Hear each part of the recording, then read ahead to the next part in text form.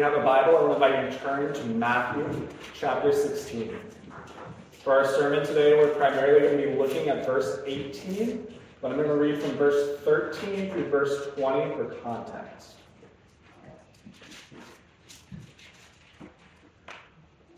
Hear now the word of God. Now when Jesus came into the district of Caesarea Philippi, he asked his disciples, "Who do people say that the Son of Man is?" They said, "Some say John the Baptist, others say Elijah, and others Jeremiah or one of the prophets." He said to them, "But who do you say that I am?" Simon Peter replied, "You are the Christ, the Son of the living God." And Jesus answered him, "Blessed are you, Simon Bar-Jonah, for flesh and blood has not revealed this to you, but my Father who is in heaven. And I tell you, you are Peter, and on this rock I build my church, and the gates of hell shall not prevail against it. I will give you the keys of the kingdom of heaven, and whatever you bind on earth shall be bound in heaven, and whatever you loose on earth shall be loosed in heaven." Then he strictly charged the disciples to tell no one that he was the Christ. Thus ends the reading of God's holy, inerrant word. May its truth be ever written on our hearts. Let us pray. O Lord God, we come before you, thankful that you have spoken perfectly in your word. We pray, may your Spirit enlighten it to us this night, that we may see Christ and find ourselves in him. O Lord, may the words of my mouth and the meditations of all our hearts be ever pleasing and acceptable in your sight. O Lord, our rock and our redeemer. Amen. So in the year 2020, one of the most popular worship songs was Promises by Maverick City Music. The first verse goes something like this: "God of Abraham, you're the God of covenant and faithful promises. Time and time again, you have proven you'll do just what you said."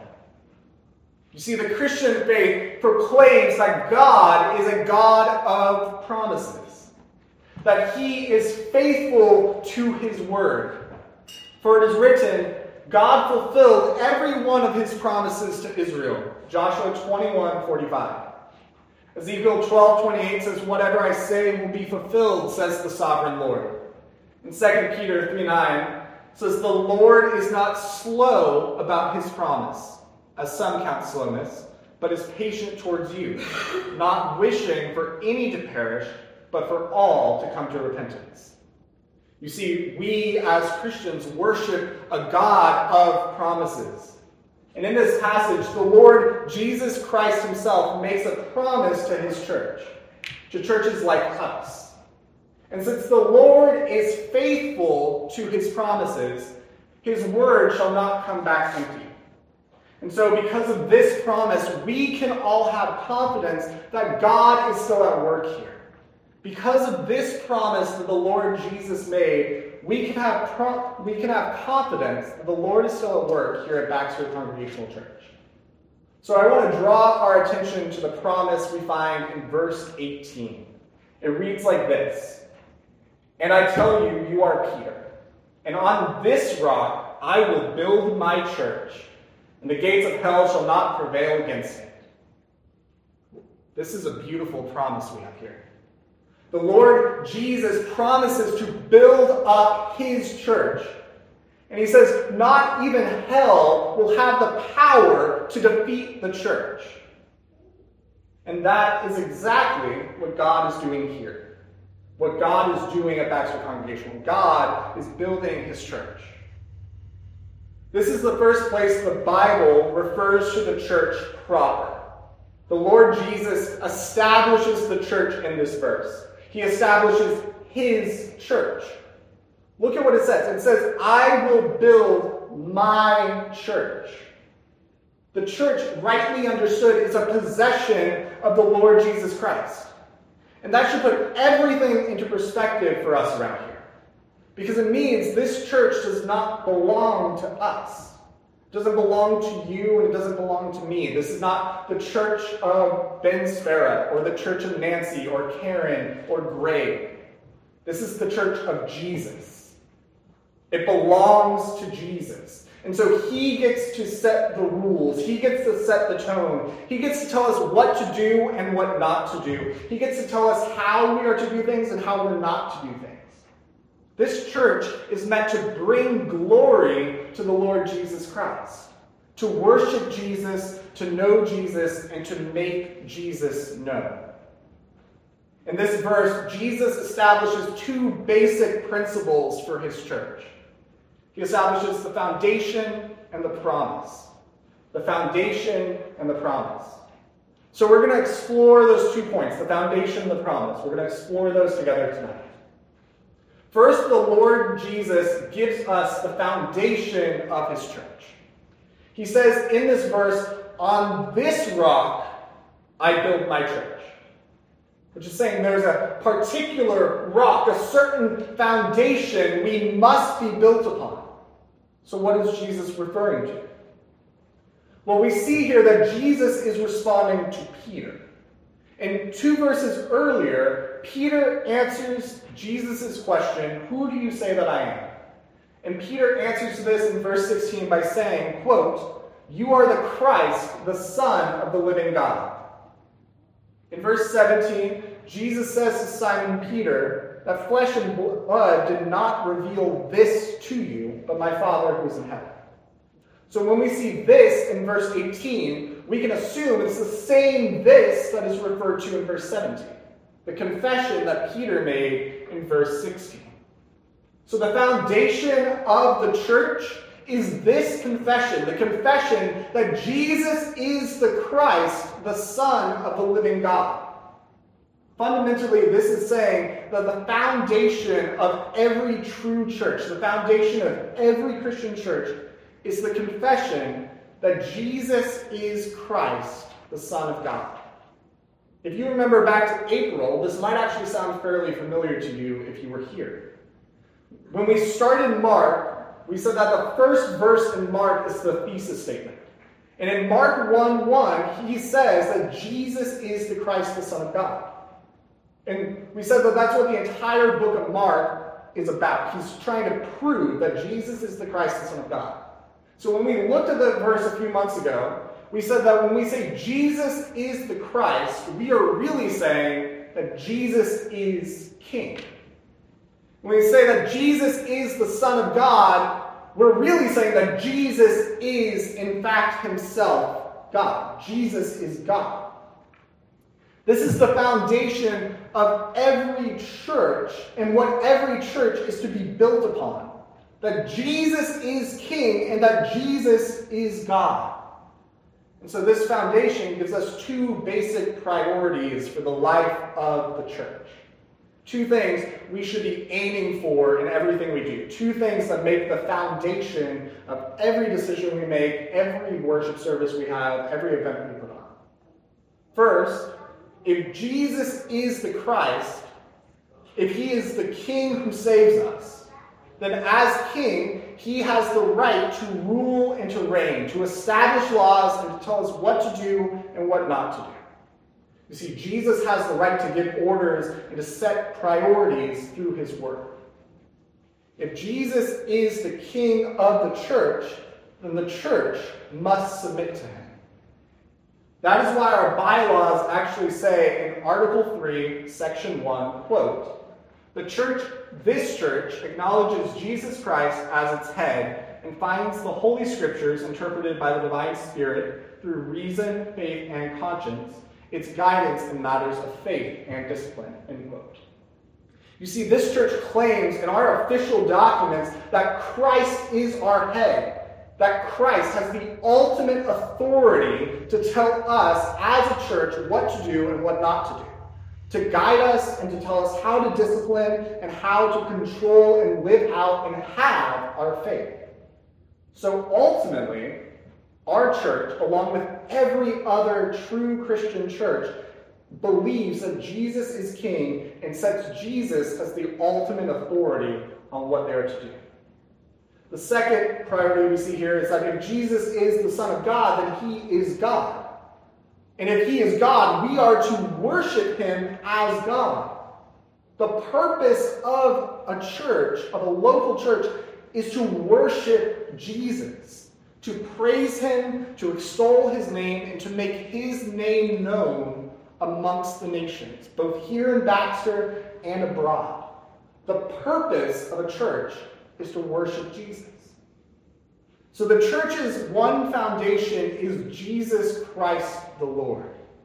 And if Jesus is really our foundation, then our priorities are to worship him and to submit to his rule and reign. That's it. That's literally what it is to be a church, to be a gathering of people who worship God and submit to his rule and reign. A church built on anything else other than the confession that Jesus is the Christ, the Son of God, is no church at all. The garden club is not a church. The chamber gathers, but they are not a church. Your card club is not a church, and a book club is not a church. But sadly, so many churches today just really seem like religious book clubs. They gather together every week, and they talk about what they think about God. They talk about things they've read and the ideas they have. They talk about religious ideas. And maybe they might even talk about the Bible. But do they worship the Son of the living God? Do they submit to the resurrected Christ? Because that is the foundation on which Jesus will build his church. You see, if a church does not have this foundation, why would Jesus want them built up? Maybe it's fair to say the reason why there's so many shrinking churches and dying churches in America today is because so many churches are not worshiping Jesus and submitting to Jesus as their number one priority. But you know who does want churches to shrink? Who does want churches to die? Satan. The powers of hell, the powers of death, want the church to disappear because if they can show that churches are shrinking, that churches are dying, it makes the gospel seem less plausible. It makes Jesus seem like an unworthy model to follow. It makes the truth of resurrection seem meaningless. Because if God can raise Jesus from the grave, why is he not able to build his church? But a strong, healthy church will be built on worshiping Jesus and submitting to his word. So when we say Christ is our head, it's not merely a nicety that happens to be in our bylaws. It's a foundational principle for everything we do. It should guide every decision we should make. When we set Jesus as our foundation and say he is our head, then we are saying that he has the final authority. And this kind of works in two different ways, or one way in particular. The way the old Presbyterians, the old school Congregationalists talked about the church meetings specifically, when we take votes and stuff like that, is it's talk about like a court. And this is because we vote to make decisions. And the way a local church is supposed to do that is a lot like the Supreme Court of the U.S. It's not the same, but it's similar.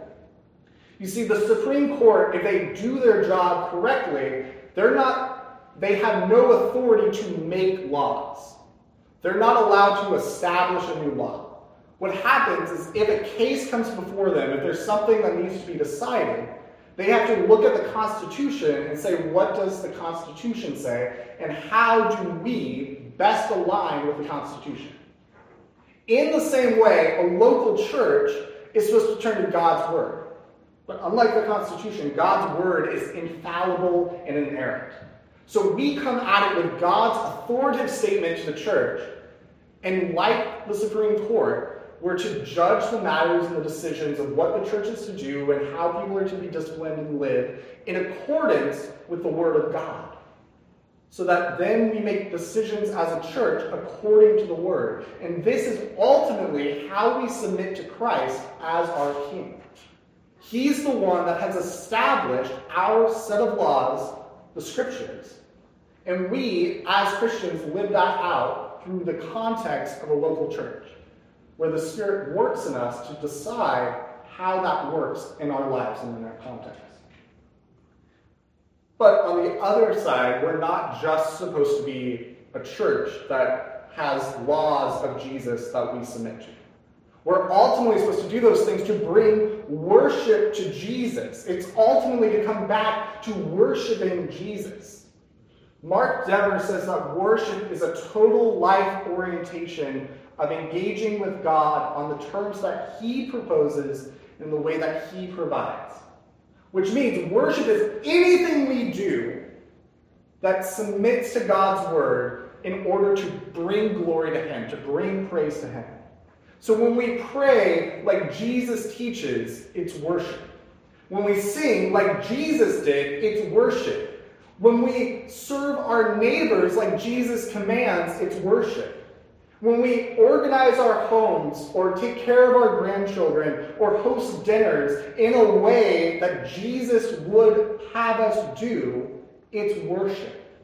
Whenever we speak the word, proclaim the gospel, and make Jesus known, it's worship.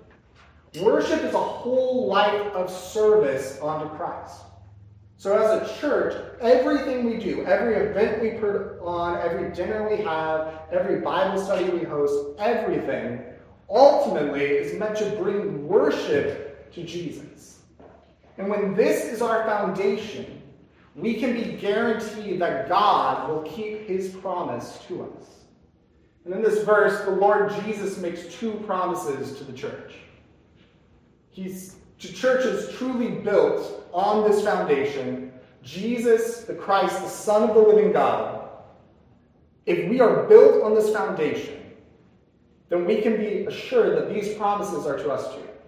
If Jesus made a promise to these churches, and if we are one of them, and if Jesus is God who is faithful to his promises, we can be guaranteed that he will work these promises here at Baxter Congregation. So the first promise we see is that Jesus will build his church. He says it. He says, I will build my church. So the life of a church is built by Jesus. This means we can't build the church. It's not about us. It's not about what we can accomplish. It's about Jesus. Jesus can build his church. Jesus can make us grow, and Jesus promises to do it. And this should actually give us confidence. Because it means we're not expected to come up with the perfect solution to kind of fix the problems here. The church doesn't need to find the right curriculum or the right music to sing or whatever. It's not about having a good Sunday school program or a great preacher, as nice as those things are. It's about Jesus making it happen. There is no pastor who can come in and fix the problems of any church. There's no event that will magically fill the pews. No change we can make that will guarantee that we grow. It's up to Jesus. Jesus will build his church. And Jesus promises to do it. Jesus says he will build his church. And it's happening now, today, right here. The resurrection of Jesus Christ happened, and the resurrected Christ is now sitting at the right hand of God the Father. And at this very moment, he is orchestrating history so his church will be built up. And so if we want to grow, we need to trust in the Lord Jesus, knowing that he will keep his promises to us. And we need to worship him and to submit to his will. And if we do that, this verse is a guarantee that the Lord will build his church. But there is a second promise here. And this should actually stick out to churches like ours. Smaller churches that through the years have shrunk a little bit, seem not quite as loud, as busy as they used to be. Churches that some might even call dying churches. Jesus makes a promise to dying churches. He says, the gates of hell shall not prevail against it.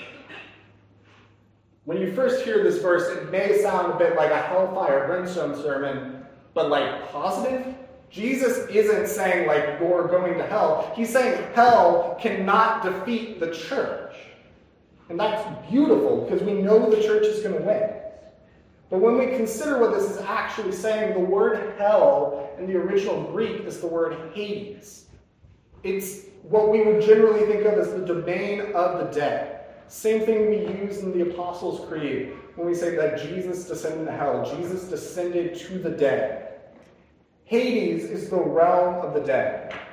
And so in essence, this is saying the powers of death will not overcome the church. Brothers and sisters, Jesus is saying if he builds his church, it will not die. Jesus is saying there's no such thing as a dying church. And that makes sense.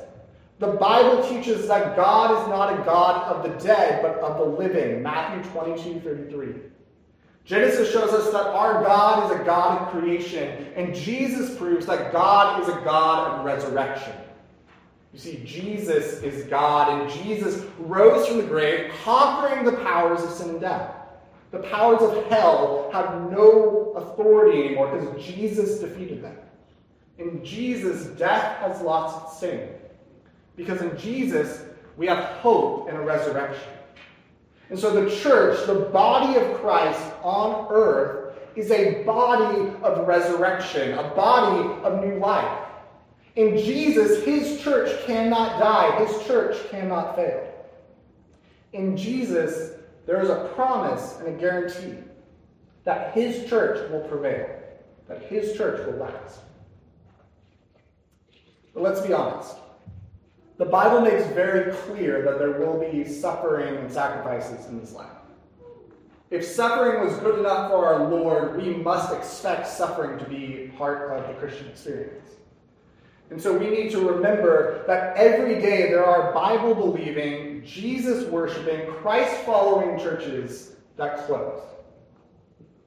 This promise is really a promise to the whole church, the universal church, the global church. It doesn't mean that Christ guarantees the survival of every single local church. But it means no matter how many churches close, that there will always be faithful people knit together, built upon this confession, that Jesus is the Christ, the Son of the living God. There will be no end to the work of God, and this should give us comfort as a local church. Because it doesn't matter if we triple in size or if we shrink to 3 people and decide to lock the doors. Either way, God will still be glorified. The work of God will continue here in Baxter and across the world. I heard this story once. There's a famous church revitalizer named Richard Blackaby. His father, Henry Blackaby, wrote a very famous book called Experiencing God. But his son, Richard, is a great church revitalizer. And he's with a bunch of rural pastors who pastor small churches and country towns and out on dirt roads. And he says, if a church is truly following Jesus, they won't die. Well, a number of these pastors get really offended. Because in their context, they're in churches where a lot of them can't afford to pay the light bills, let alone a salary for a pastor. A lot of them have 3 to 5 people who are in their 80s, and they're kind of just waiting for the last few days to happen. And Blackaby realizes this, and he acknowledges that some of these churches should close. There is actually a time for a church to close. But Blackaby asked, what might have happened if your church was doing things more like Christ would have them do 10 years ago, 15 years ago? What would happen if you did things differently then? Now, I don't think we are anywhere close to where these churches are. I have been to churches in Mississippi where they have no pastor, they couldn't afford to keep the water on, they have 3 to 5 people in the congregation, and the town around them used to be big, but now it's all but disappeared. Like, there's not a community there, the church is barely holding on. And I do believe that some of these churches probably should close the door, and that giving their resources to other churches, that those Christians splitting up and joining other congregations can ultimately bring worship to Jesus and bring the most glory to God. But I don't think we are anywhere close to any of those situations. You see, we believe in a God of resurrection. We believe in a God who rose Jesus from the grave. And if God can raise Jesus from the grave, he can raise up this church. If Jesus can raise up Lazarus, he can build up this church here at Baxter Congregational. And so I believe God is doing this today. And I believe this because the Lord Jesus himself says, on this rock I will build my church, and the gates of hell shall not prevail against it. So we can have confidence that the Lord Jesus will do it right here. We can have confidence that he is doing it right now because the Lord Jesus says that he will build up Baxter Congregation Church. So if I may be so bold, let me ask, where would you all like to see this church in 15 years? We're not at that place now, but what if those churches were following Jesus 10, 15 years ago? Where would you like us to be in 10 to 15 years? Do you just want to be able to ring out the last years of this community? Or do you want to see resurrection life in these walls? Do you want this church to just be a comfort to you throughout your daily lives? Or do you want this to be a place that glorifies the Lord Jesus Christ? I don't think Christ is done here. I believe God is still working here at Baxter Congregation. And I believe that he will grow his church and that the gates of hell shall not prevail against us. Because Jesus said so. Jesus said he will build his church. Do you believe that? Do you believe that Jesus is at work here at Baxter Congregation? Because I tell you this, in Jesus, the gates of hell cannot prevail because they are already destroyed in the resurrection. In Jesus, the church will see generations rise up because he rose from the grave and he reigns forever and ever and ever. In Jesus, this church can be a city on a hill, a light in the darkness. This church can see renewal take place in Baxter. This church, Baxter Congregational, can be a part of God's redemptive work both here in Baxter and across the world. The question is, are you willing to let him do it? Are you willing to let Jesus build up this church? Are you willing to submit to him as king and to worship him as the one true God?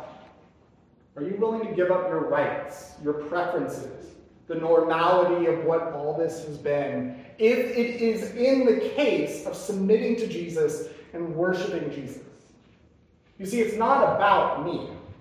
It's not about the things I want to do or what I want to accomplish.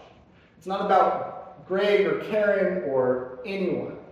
It's not about any one of us in this room and what we think this church should be. It's what Jesus thinks. The question we should be asking is, what does Jesus command us in his word, and what will bring him the most glory? You see, a church is only a church if it's built on the foundation of Jesus. And Jesus promises to build his church. And so, we shall last. We shall grow if we are built on the foundation that Jesus is the Christ, the Son of God. And so everything we do needs to come down to that. Every decision we make, every event we put on, every way we serve, and every organization we might decide to give money to. Everything should come down to the question, will this bring worship to Jesus and submit to his will and reign? Should we start a sewing club here? Will it bring worship to Jesus and submit to his will and reign? Should we change the lighting? Will it bring worship to Jesus and submit to his will and reign? Should we throw another pancake somewhere? Will it bring worship to Jesus and submit to his will and reign?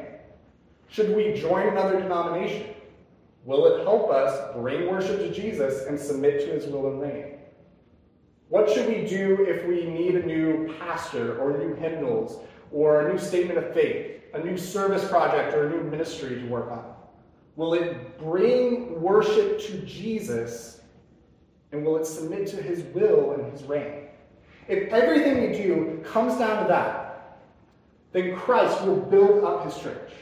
If everything we comes down to do, to worshiping Jesus as God and submitting to Jesus as King, if that is our foundation, we can be certain that Christ will keep his promises to us. We can be certain that this verse is true, that Christ will build up this church and that the gates of hell will not overcome this church.